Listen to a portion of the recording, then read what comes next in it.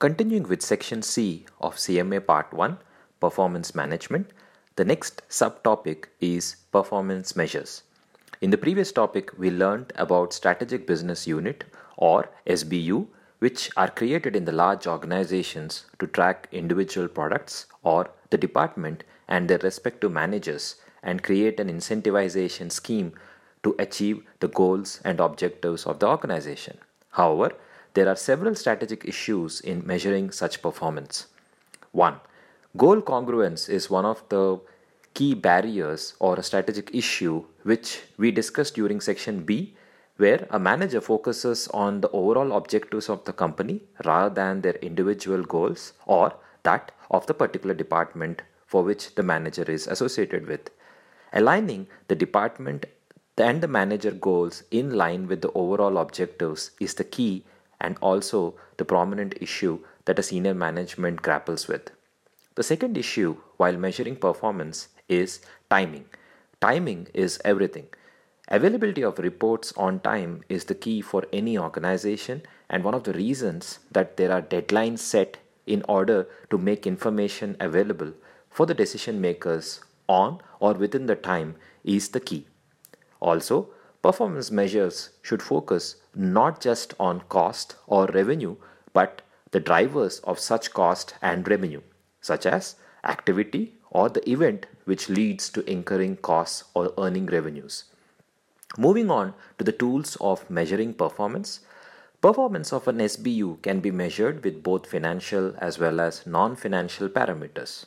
Non-financial measures such as customer satisfaction, innovation, and operational efficiency are used for each department, while ROI and residual income are the most commonly used financial parameters. Now, what is ROI?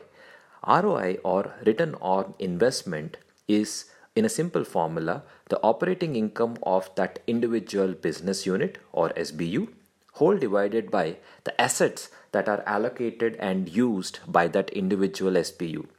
This ROI is very helpful for every individual department or SBU when compared with the overall required rate of return which the company has kept a target. Now, this required rate of return is also called as the hurdle rate. Why? Because the hurdle rate is the rate at which every organization should meet its weighted average cost of capital.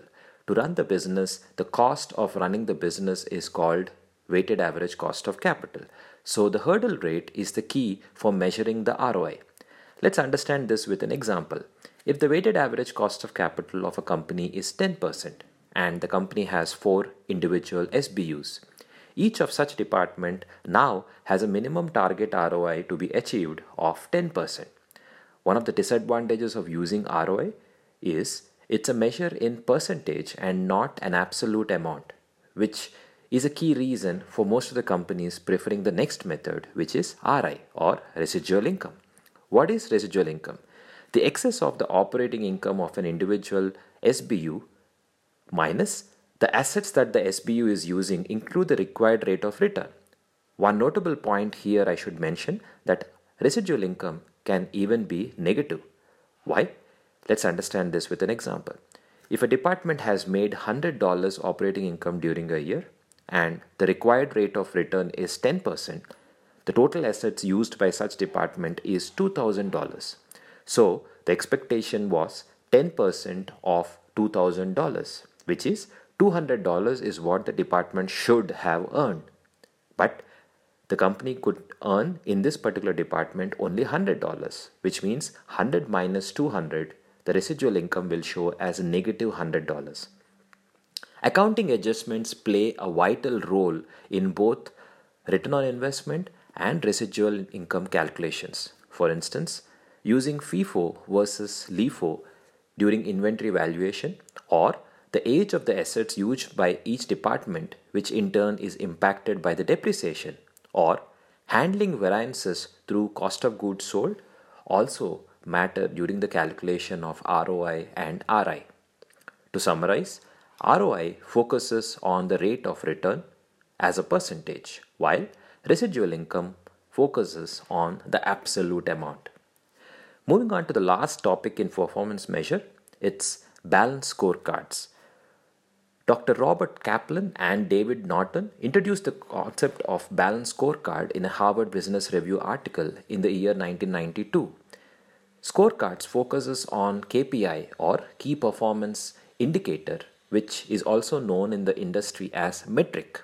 Now, metric is essential to the success of every organization. Balanced scorecards has four different perspectives which is based upon. The first one is learning and growth. Now, learning and growth perspective focuses on the KPI such as an increased customer service personnel knowledge. Every customer's persona or the requirements should be known to the people who are servicing that particular customer. That's what this perspective is all about. We should learn and grow from that. The second perspective is an internal process, which is focused on the KPI, such as reduce the defects. The third one is the customer perspective, where the focus of the KPI, such as increase the number of customers. Last but not the least, fourth is the financial perspective, which the KPI focuses upon increased sale revenue. Every business must develop its own balanced scorecard for each and every SBU, undertake the implementation project, and follow up the results. This is balanced scorecard. With this, we conclude performance measures.